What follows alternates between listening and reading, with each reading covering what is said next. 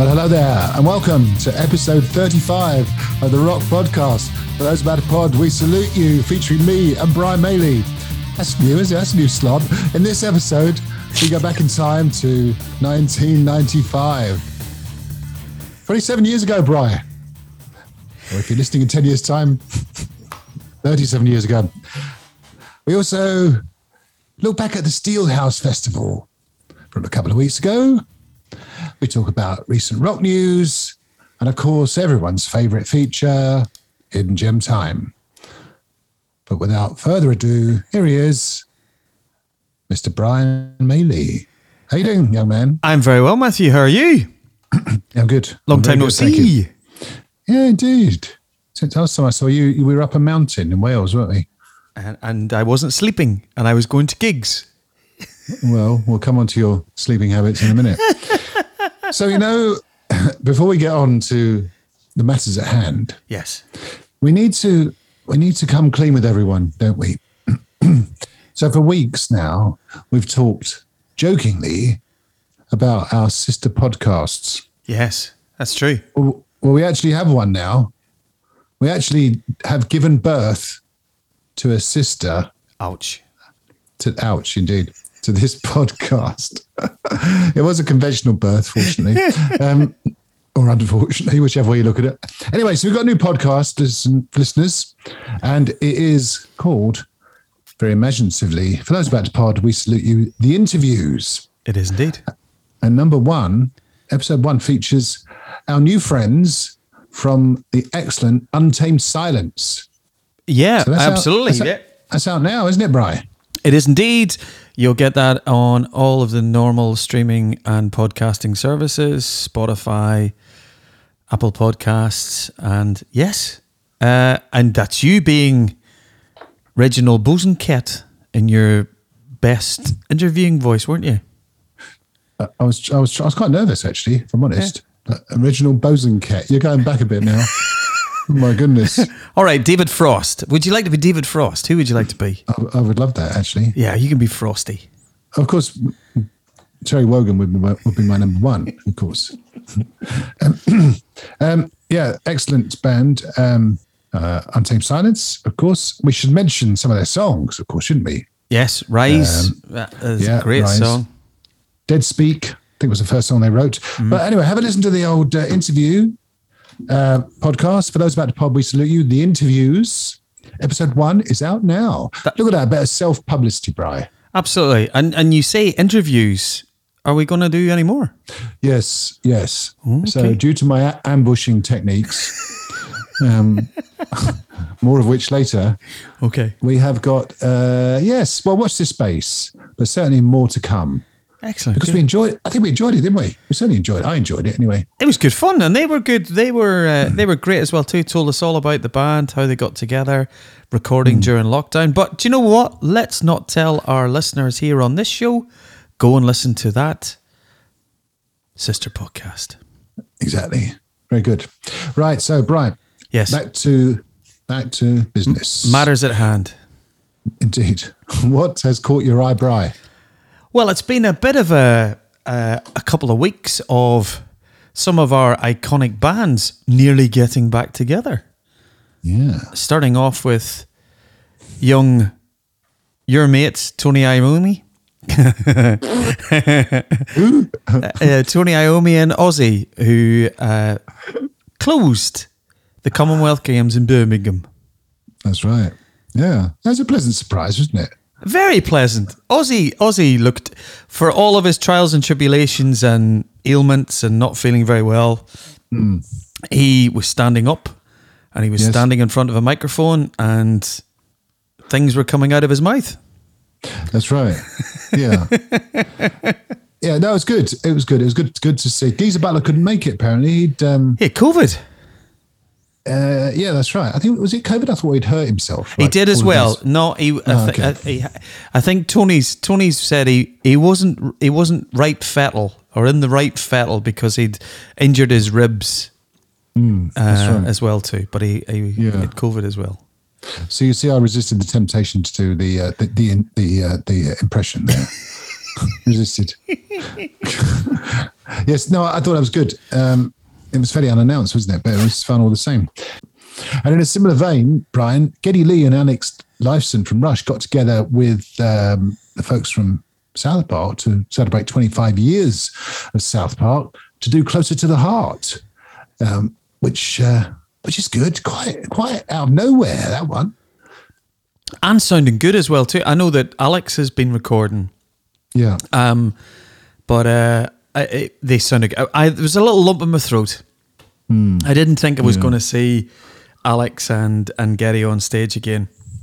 But obviously, the Primus guys have been out touring and playing. Their tribute show to Rush. But I have to say, have you seen the footage? Oh yeah. Yeah.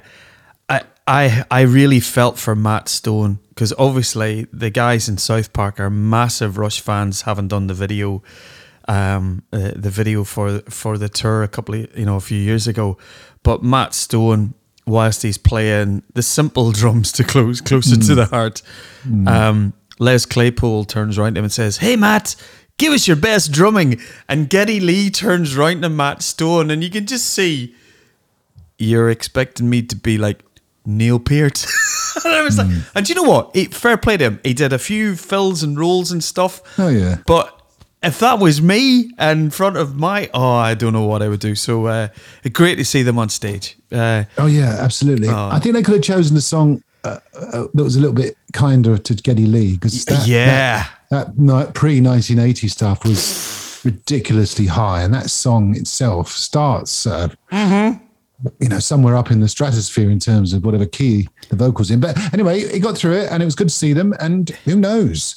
I've got a feeling at the Taylor Hawkins tribute concert, we shall see more Rush, and possibly with Mr. Grohl on drums. But we are speculating, of course, and we haven't got tickets, sadly. No. But if we did, we would be looking forward to it. Yeah, sounds good. So one thing that's really good that's come out in the news this week is, at last, we are going to have an official biography of Gary Moore, which will be released on the 27th of September, 2022. And the reason why I know that is I have pre-ordered it. So it'll be the first official biography of Gary Moore, and it's going back really to his early days. So I'm sure there'll be the Thin Lizzy stories and the solo stories, and maybe we might find out how much he actually sold the guitar to Kirk Hamster for the Les Paul. But it's nice to see Gary getting some of the limelight since his passing. And I, for one, will be looking forward to hearing all the stories. I'm sure it'll be great. A tough man to work with. It'll be interesting to hear if they speak to the likes of Neil Carter and Bob Daisley and a few of the, because I believe he was a hard taskmaster and particularly tough on drummers. So yeah, that came out this week. So I'm looking forward to that. You, Matt? Yes, yeah. I shall read it. I'm not quite as big a Gary Moore fan as you are, but yeah, I'll certainly be very interested in the biography. As you and I were talking off air, as it were, the sources look pretty good, don't they? Yeah. As opposed to when we spoke last time about biographies, sometimes they are kind of cut and pasted from magazine interviews and newspapers and so on. This looks like it's got some very credible sources. So yeah, certainly I'll be looking forward to it.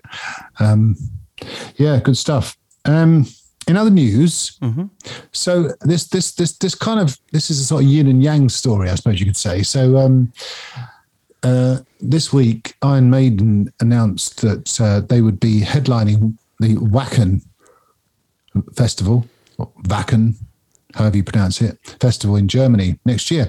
And tickets for that festival sold out in 5 hours. Gone. Which is just phenomenal. And just shows you the power of Iron Maiden, and certainly obviously how popular they are in Germany. And it is a huge festival. You talked about going, I think, when Saga played there. Do you remember when Saga played there? Yes, you were quite keen on. I was going. Saga. I sent carrier pigeons out to all my rock buddies. Let's go to Wacken.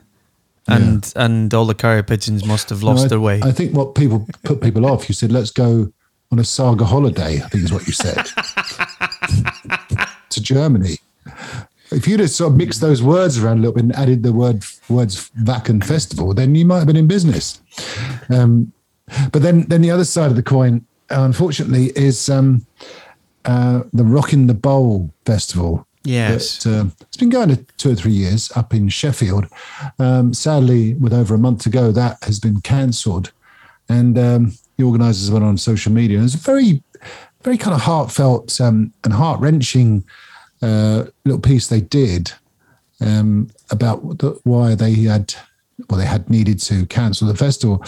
And, I had a good bill. I saw the bill and it looked quite interesting. And but I just wonder, I mean, there are lots of moving parts to a festival, of course, and it does come down to selling tickets. And as they mentioned on the piece, we're in a sort of perfect storm in a way, in that people are facing high cost of living, high inflation, and at the same time as the costs of putting on a festival go up, people have got less money to spend on those types of things. So it's almost a perfect storm. And it's very sad, really. Made me think whether the number of festivals in this country is kind of, this is just my view, by the way, whether the number of festivals in this country in the UK has reached saturation point, because during the summer there are regular festivals, and some of which essentially break even, or they put some of their own money into it or whatever. But yeah, I did feel sorry for the guys who the organisers of Rockin' the Bowl. I hope it's not the last time I hope that festival's not gone for good. But yeah, it's a shame, and I know some people have gone, and it's a good day out, or good weekend, like any festival. But yeah, it's a shame. I agree with you entirely, Matt. I think, and particularly with the timing of the likes of Rockin' the Bowl, it was 9th to the 11th of September, and you think about all of the festivals that happen so early in the year, even. You talk about Download, Steelhouse, Stone Dead. And then if you if you want to go to Glastonbury, Reading and Leeds, people have probably spent their money in earlier parts of the year, and you're kind of going, all right, okay. I was lucky enough to catch the Dust Coda at Steelhouse, and Dust Coda are one of the bands, as well as Diamond Head, who were playing at Steelhouse as well as Rockin' the Bowl. So I think people are probably making decisions now. I'd love to go to them all if I could afford it, but actually I need to think about, well, where's the best catchment for the artists that I like, and when you look at something right at the end of the festival season, which Rockin' the Bowl is, it might just be that perfect storm where people are just have spent up earlier in the year. And let's be honest, anybody who wants early birds for Wacken, Steelhouse 2023, people are paying for their 2023 tickets for their usual festivals even before Rockin' the Bowls even hit the decks. So yeah, bit of a perfect storm, unfortunately. But yeah. Moving on. Yep. So, new music. We like a bit of new music, don't we, Brian? We do. And well, I know I do. Always like to get out of bed. When I get out of bed in the morning, listen to some good new music. Do you? Do you listen to music when you're out jogging? Out jogging. When you're working out or doing some yoga? Absolutely, yes. Do you? Yeah, I can see. Well, this actually, to be fair, this album, the new album by Heat called Force Majeure, is I actually think it's pretty good workout music.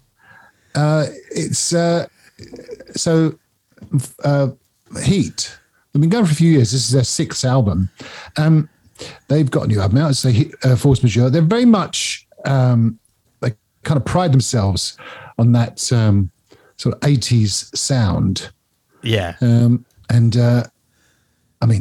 they do it really well, don't they? I mean, goodness me. And we saw them at, well, some of us, we'll come on to this, some of us saw them at Steelhouse, fronted by the brilliantly named Kenny Lecremo, or Lecremo. And I liked it. What do you think of it, Brian? Do you know what? It could have been released on Frontier Records, but it wasn't. It was on Ear Music released it. But no, very, very good. Great melodic rock. The opening track, Back to the Rhythm, is fantastic, and I think Kenny's vocal is range is really, really good. But Kenny has some shoes to fill, because the previous singer in Heat was Eric Gromwell, who's now, I think, taken up the vocal mic at Skid Row. Indeed. So a really, really good melodic rock album. And yes, obviously, Matt, great album. And if I ever get the opportunity to see Heat, I'll be down the front to watch them. Yeah. So basically, the story is, I've got to tell everyone this because it was hilarious. So with Heat were on at Steelhouse, and Brian and I and a few of our friends were there, and Johnny, Lorna, Alan, our new friend Alan, Yes. and Nick, and then anyway, so Heat were on at on the Saturday, a kind of classic tea time spot. And I was quite looking forward to them because I'd heard good things, heard a few of their songs, and thought these are going to be good. And they were on after the Von Herzen brothers. So it's very, very much continental Yes. period during the afternoon. And Brian slept all the way through it, which is nothing rare about that. But I said to him, wow, they were really good. They're one of my bands of the weekend so far. And funny enough, we were coming out of the festival that night, and we just literally got talking to a guy around him. And I said, mate, who's your favourite band of the festival so far? He says, Heat, by far. And you thought I'd set him up to say that. Exactly. I thought you were working my ticket. But they're excellent live. Do you know what they reminded me of a little bit? They're certainly, because they are from Sweden and they come from the same area as Europe, apparently. Yeah. To me, they sounded like a harder edged Europe with a bit of sort of mid-80s Bon Jovi's kind of sprinkled in there. Yeah. But some good songs, as you say. Back to the Rhythm's good. Nationwide, Not for Sale, Hollywood. Good stuff.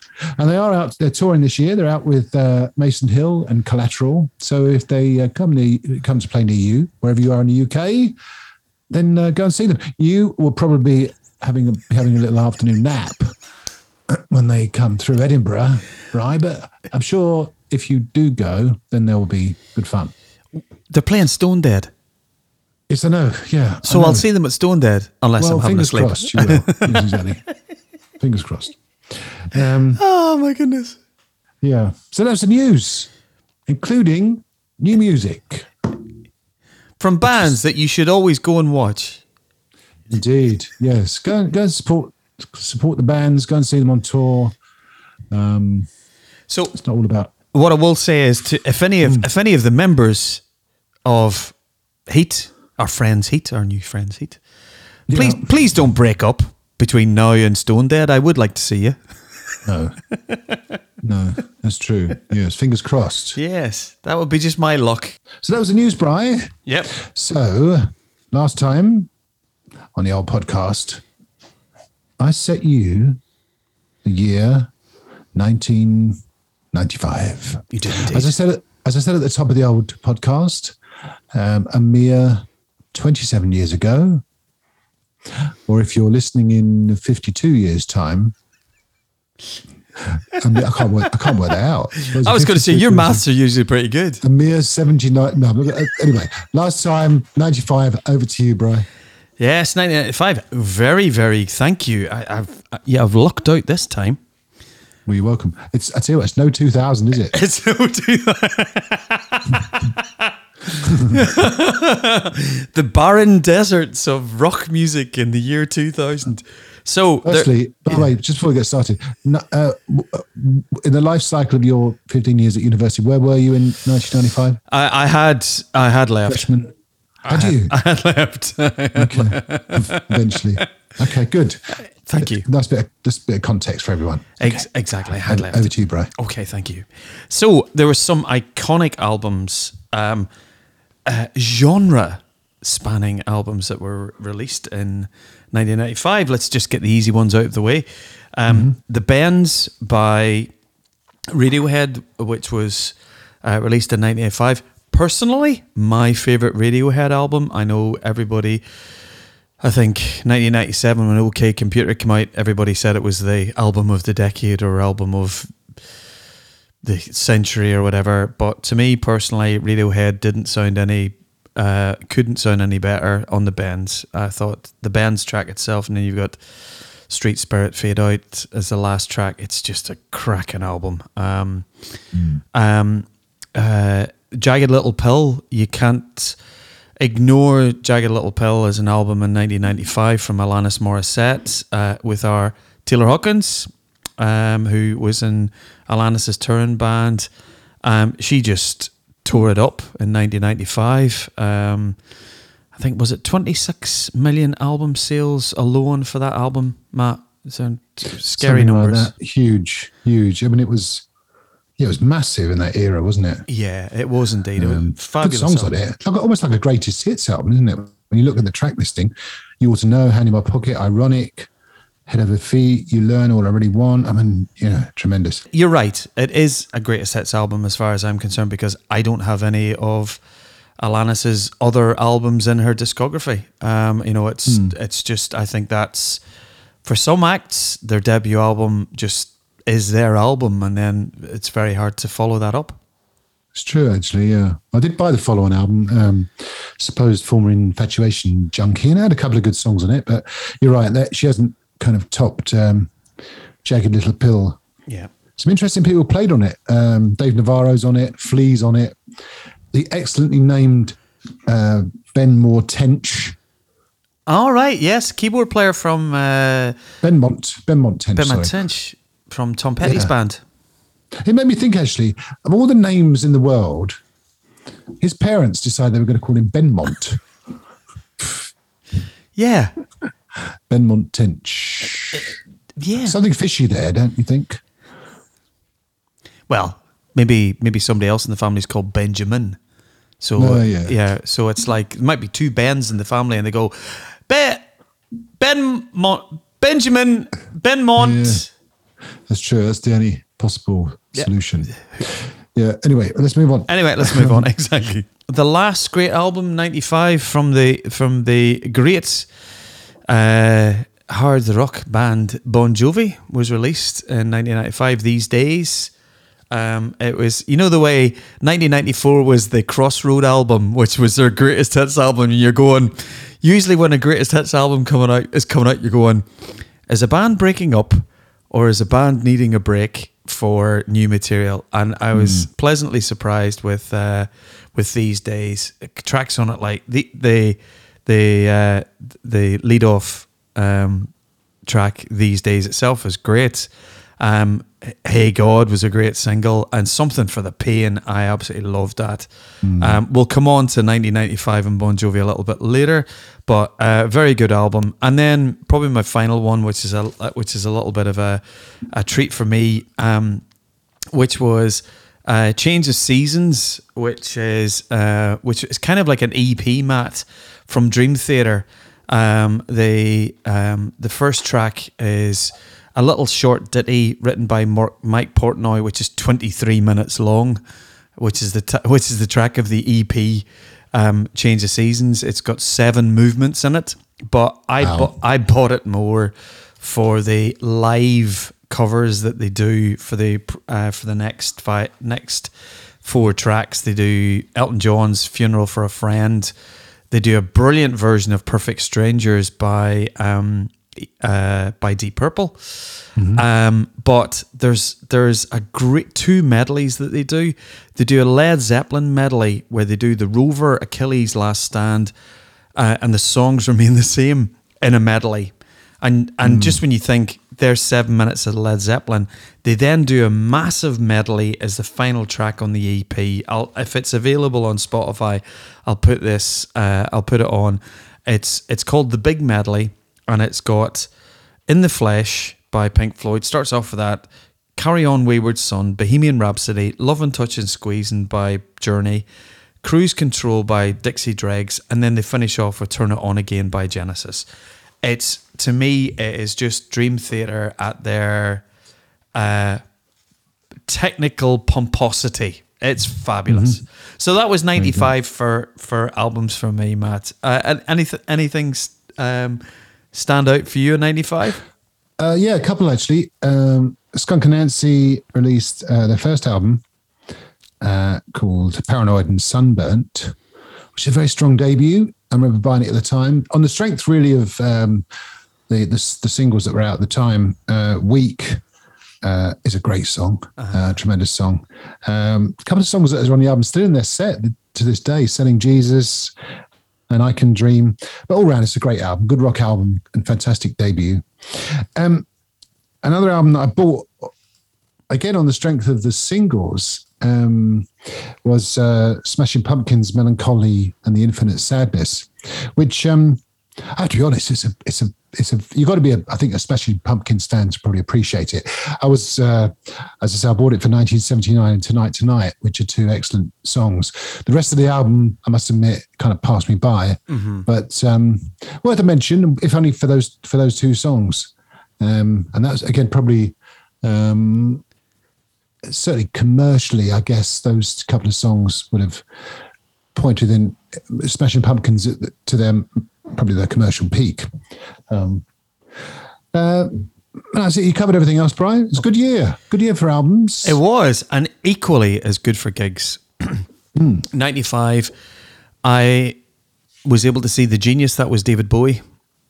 I saw David Bowie open the Newcastle Arena in 1995.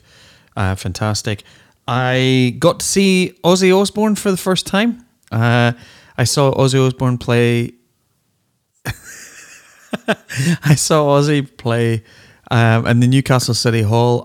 I'll remember. I was gutted because I was expecting to see Zakk Wylde in the band with him, but he had a new guitar player called Joey Holmes in his live band, and Joey Holmes was just phenomenal guitar player. But obviously, Bon Jovi toured the These Days album, and Van Halen supported them. The last time Van Halen were ever in the UK was Sammy Hagar. Phenomenal, Matt. One of the best gigs of my life. See Van Halen and Bon Jovi, fabulous. And then probably the final one, a gig that I remember fondly, which was Queensryche. Queensryche were touring in the UK. Obviously, we've talked about Queensryche in the show before with Operation Mindcrime and Empire. The Promised Land tour that they were on, they played the Manchester Apollo. It is one of those venues where the sound was pristine. It was just, Jeff Tate's vocals were amazing. The sound was, it's the only time I've ever been to Manchester Apollo, Matt, and it's probably one of my favourite venues for just that. Queensryche and the sound that night, they were phenomenal. And they played sort of minuets of their periods. They did Mindcrime piece, and then they did elements of Empire. It was a 2.5 hour show. Phenomenal. Wow. That was 95 for me. Great year for gigs. Very good. How about you? Very good. Well, I can only remember going to one. That was Hootie and the Blowfish at the Cambridge Corn Exchange. I must have gone to others, but for life of me, I can't remember. But that was notable for the fact that they were riding high on Crack Review, which came out the year before. And I guess at that time, they were playing in Norma Domes in the US, and this was, 1,000 people at Cambridge Corn Exchange. So that was good. But good year all the same. Yeah. Yeah, thank you. For once, 1995, fabulous year. Thank you, young man. You are welcome. And here, hoping I give you a good year, I give you 2012. Oh, thanks. I didn't even have to prompt you this time. You remembered. 35 episodes in, and you remember how it works. It's good. I'm very proud of you. I'm getting there. Thank you. You are getting there slowly but surely. 2012, a mere 10 years ago. Exactly. So, Brian, moving on. A couple of weekends ago, we were up a mountain in Wales at the Steel House Festival. which was great. Really enjoyed it. We mentioned it earlier, up there with a few friends of ours, camping. Yeah. And it's good fun, wasn't it? It was fabulous. We were the... Do you remember anything about it? I do remember. I remember it was cold in the evening and warm during the day. That's right. That's right. It was kind of, as is often the case, it was 4 seasons in one day. So, and there you go. You can stick that on your old playlist if you like. Crowded House. Crowded House. Oh, thank you. Just for me. It was good. The 3-day festival and highlights. Well, so day one, I thought was a nice mixed bill. Kicked off by the excellent Valhalla Awaits, followed by the Hot Dam, or the Hot Dames, as our friend Nick kept calling them. No, the Hot Dam. Kira Mack. You know, that's not even her name. So Kira Mack is fronted by Rihanna. Her name's Rhiannon. Yeah. Yeah. Oh, yeah. So she was. So Kira Mack is the band, and Rhiannon Hill is the singer. She's very good band, good singer, and everything. And she was doing kind of meet and greet afterwards. And I went up and said hello, and really enjoyed the gig and everything. I'm so glad I didn't say that. It was really good for Kira. Really enjoyed it. I thought her name was Kira. I did. Yeah. I thought she was she Scottish? Kira Mack. No, Manchester. Close. But they were good. Mike Gray was excellent, featuring Dan Byrne, who I managed to have a little chat with. Singer Dan Byrne, he was excellent. Doing kind of greatest hits of Skin and Red, White and Blues and Jagged Edge. Yes, yeah. And then Dust Coda were great, weren't they? Really slick, really professional. And again, I caught up with the Dust Coda guitarist and Adam Mackey, and he was good. He was lovely. That's the thing with those festivals. Everyone's very kind of, everyone mingles, or not quite everyone, but a lot of people mingle, and you can have a little chat with them. Yeah. And as you know, on the Sunday, I was full on fanboy. But more to come on that. What did you make of Inglorious, Brian? I knew you'd ask me this. Nathan James has got some pipes on him. Oh my goodness. I don't know much about Inglorious, but I took them on the material that was on the show themselves. They were a headline, and they had a lot. Bear in mind how well Dan sang for Mike Gray as kind of the special guest on the Friday night. I thought Dan nailed it. And then when Nathan came on, and they played a lot of the new material with the new band, but when he sang Barracuda, obviously the covers album that they done, Nathan he was up in the stratosphere with some of his vocal range. He was just phenomenal vocalist, probably the best melodic rock vocalist out there right at this moment in time. Phenomenal. Yeah, tremendous singer and good band. And they seem to be nicely bedded in now. Yes. They've been together as a unit for 2 or 3 years now. Yeah. I think he was saying nearly 10 years of Inglorious. And they did my favourite Inglorious song, which is Unaware. Oh, what a great riff. So we can stick that on the playlist as well as Barracuda. If we can find the Inglorious version, if not the original, it's just as good. Yeah, but, it's good. Yeah, it was good. Good way to finish day one. One band you missed out on, which I liked, and I think was Scarlet Rebels. Yes, indeed. Yes, sorry. No. I'm just surprised I got out of bed to see them. They're in that mid-afternoon snooze slot for me. Yes. But I thought that Scarlet Rebels, Dust Coda midpoint of the late afternoon, early evening set everything up really nicely. They Scarlet Rebels are really, really good. And again, the singer guitarist, there's a nice following for them as a lot of people supported the album, bought the album, charted well. I was a band I didn't know, so Friday was great. I really set it up really nicely. Yeah, it was good. And See Through Blue, which I'm looking at now over in my extensive record collection. Good album. Yeah. Good album from the guys. So you're absolutely right. Yes, apologies for missing them out. Day 2, Saturday, nursing a few hangovers. I stayed up late, actually. I stayed up way past my normal bedtime. Alan and I... You went to the disco. We went to the disco. It was great. It was great. It was old school. I kept saying, because I had a couple of drinks, how much it reminded me of my sixth form disco. But it was nothing like my sixth form disco back in the mid-'80s. But it was a lot of fun. And it was a good way to finish off Friday. Saturday, what are your memories of Saturday, Brian, apart from not seeing Heat?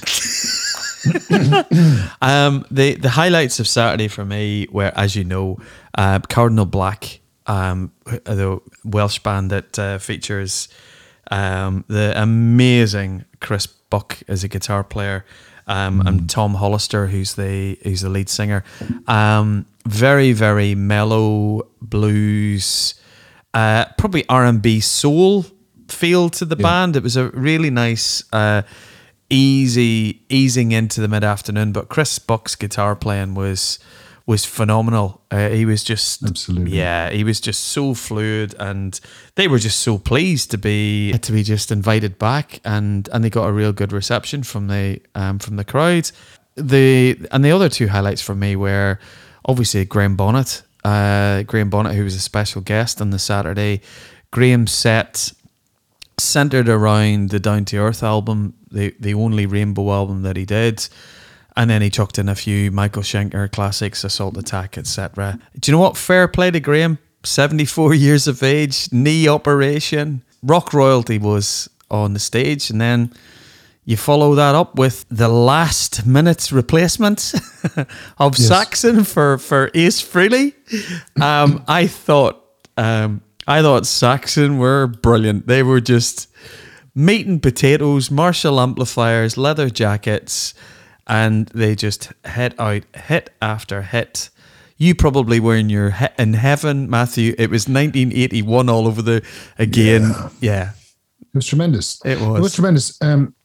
For a lot of reasons. They played my favourite Saxon song, one of my favourite Saxon song, The Eagle Has Landed, which was just off the scale as far as I was concerned. Yeah. What I thought was funny, so there seems to be a kind of a routine, a ritual where someone from the audience throws up their battle jacket to Biff, and he puts it on. And I thought it was somewhat ironic that he was wearing a Kiss. Someone had a Kiss on the back of their jacket. Bearing in mind that Ace Frehley had pulled out. Ace Frehley, formerly of Kiss, of course, had pulled out of the festival. I thought it was nice to see Toby Jepson from Little Angels and Wayward Sons come on to sing, and the band's played on, which kind of, again, the classic festival song, isn't it, really? Written about the first ever Monsters of Rock Festival back in 1980. But yeah, tremendous. I mean, I don't think there were any complaints about Saxon coming in as the kind of step-in headliner. And they were just tremendous. As you say, a complete wall of Marshall speakers. Not one of them plugged in, I imagine, on live. But this just looked fantastic, didn't it? Yeah. So iconic. They were good. They were tremendous. Yeah, they were tremendous. It was a really good down Saturday. A couple of notable mentions. Mother Vulture, 3-piece were on early doors. I don't know whether you caught them, Brian. No. But the energy, oh my goodness. I've never seen so much energy on stage. They had a half an hour, 45-minute set, and they just went for it, and they were pretty good. Anchor Lane, from your part of the world up in Glasgow, were again good value. Black Spiders, I'd never seen them before, and I think they were pretty good. Looking forward to seeing them again. They're on at Stone Dead on the Friday night. And Von Herzen Brothers, who were extremely classy and really enjoyed their set. So, good stuff. That was Saturday. I didn't go to the disco that night. I wish I'd had, actually. But I couldn't do 2 nights on a trot. No. You were saving yourself for your great day on the Sunday. Indeed. Your diamond day. Yes, it was a good day, Sunday. So what do you remember about first thing Sunday, Brian? What I remember about Sunday? Or any part of Sunday for that matter. Ring any bells? Sunday for me, it was all about Schenker, Michael Schenker, and Europe for me. I was Michael Schenker, every time I see him, Matt, he just gets better and better and better. His guitar playing was fantastic. He effectively played a UFO. You know, Absolutely. it was his 50th anniversary tour, and I think he said to the audience that it was 50 years since he travelled to London to start writing with UFO, and he just was fantastic. But the ace up his sleeve was the fact that he had Robin McAuley from Macaulay Schenker days. Robin was sitting in, he sat in and did this part of the tour, and he was phenomenal. He just hit every note. I know you've seen Robin in the States in Las Vegas, and Ronnie Romero is a fantastic singer in his own right who normally sings with Michael, but I just thought that was a highlight of the festival for me. I thought the Michael Schenker set went down with everybody. The weather was great.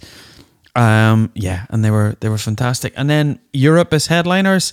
Do you know what? Fair play to Joey Tempest, because as the headliner, they didn't get off to an auspicious start because their intro music broke down.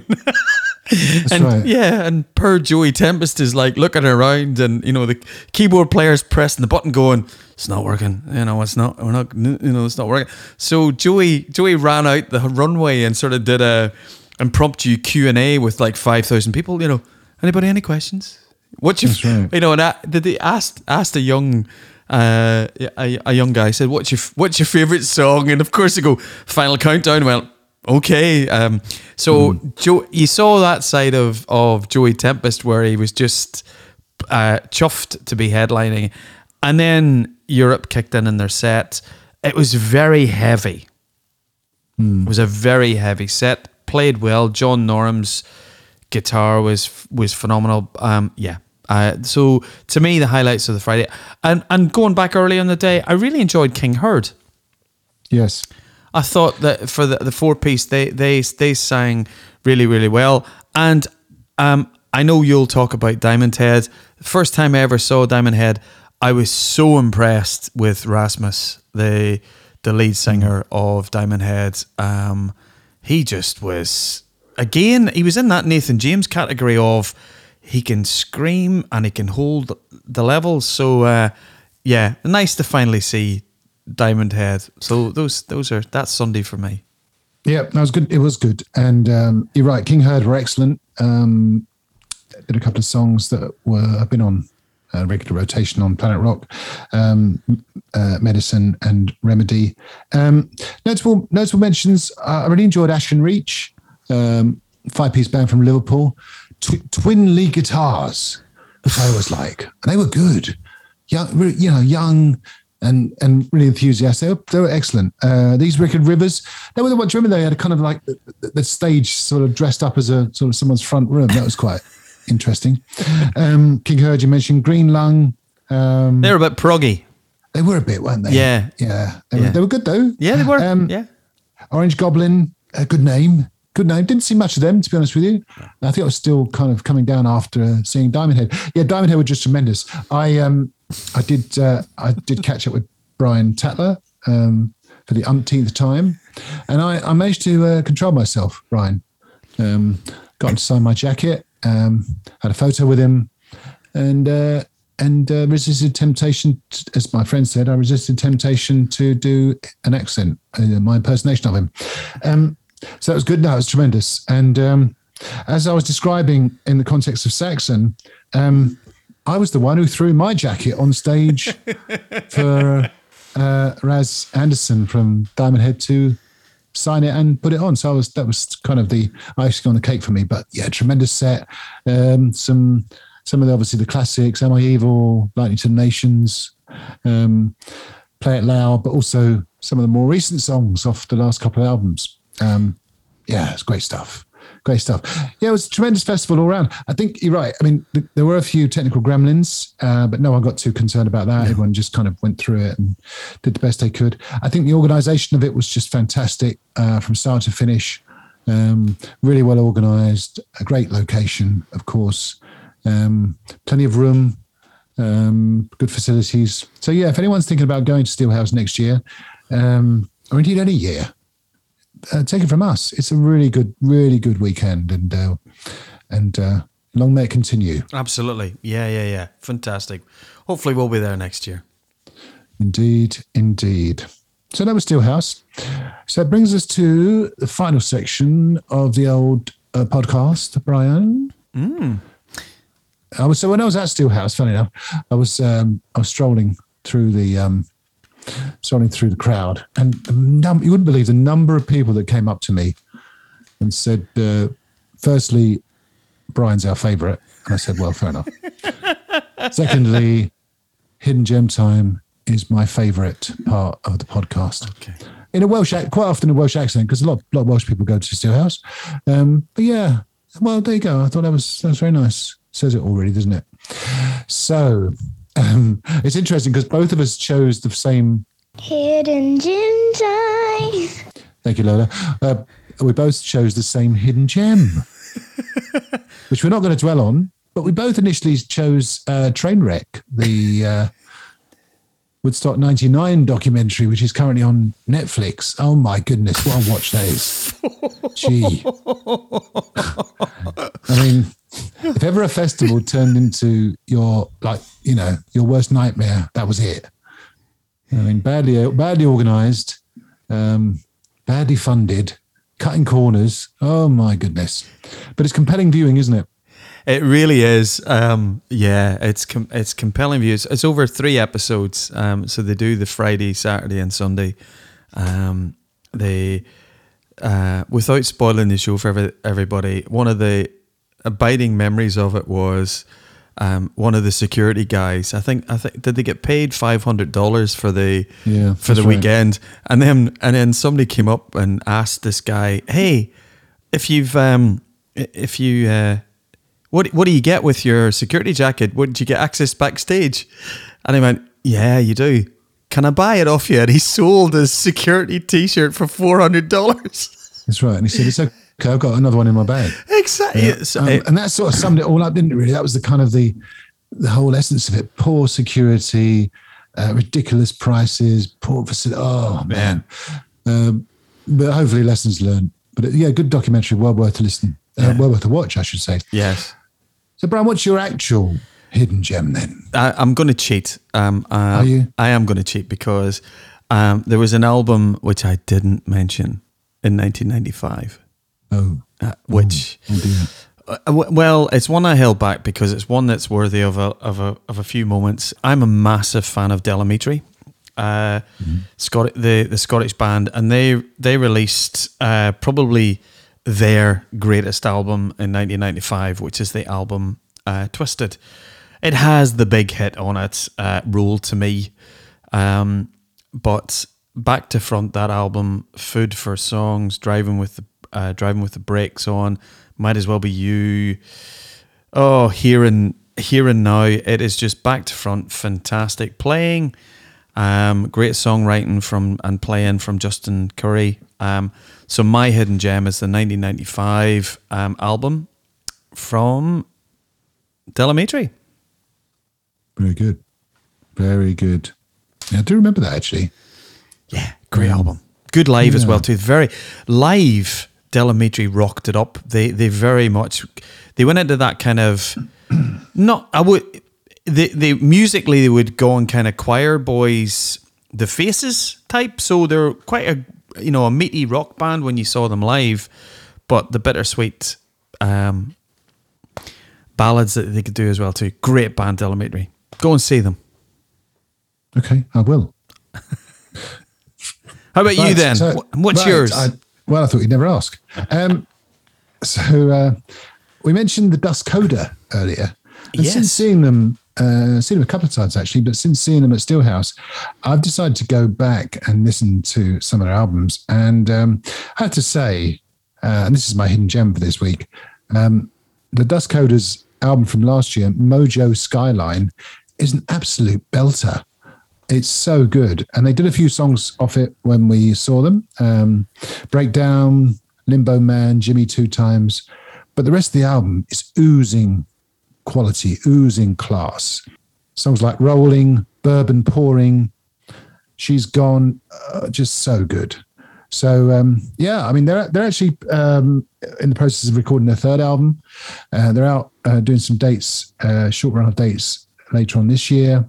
So check them out, and also check out the album Mojo Skyline from the Dust Coda. Yeah, good singer, good band, and hopefully a good future. Yeah, I know they've got big. I was chatting to Adam Mackey, the excellent lead guitarist from the Dust Coda, when we were in Wales at Steelhouse, and they've got big dreams, and I think they've got the chops to go with it. So yeah, good luck to them, and good on them, the Dust Coda. So Brian, that was it. Episode 35 in the bag. Before we say goodbye, I just want to give a quick shout out to a friend of mine, John Buchanan, who's having a few medical issues at the moment. We wish you well, John. Speedy recovery. Hopefully see you at Planet Rockstock later in the year. All the best, Thanks John. Indeed. Thanks to everyone for listening. Social media, Brian, what's happening? Where are we? We're on it, Matthew. We're still are. we're still on Facebook. We haven't done anything that kicks us off Facebook or Twitter. We haven't posted any images which would get us kicked off these sites. But no, you'll find unlike Tommy Lee. Unlike Tommy Lee. Yes. Yes. As Matt says, you'll get us on Twitter. Our CB handle is at FTATpod. So Instagram. And Instagram as well too. I still know how to work Instagram. But we'll get there. Yeah. And we're always on Facebook. And as I say, please hit the subscribe button where you see the show on Apple Podcasts or Amazon Music or Spotify, and send us a recommendation as well too. It helps us get the word out around the podcast itself. And we shall see you all next time. And don't forget to listen to our new sister podcast. For those about to pod, we salute you. The Interviews. The Interviews. We're Yes, going to keep man. that name. I think we are, aren't we? I think so. Anyway, episode 1 is out now. Thanks for listening. See you everybody. all soon. Bye. For those about to pod, we salute you as a Rogers Bailey production.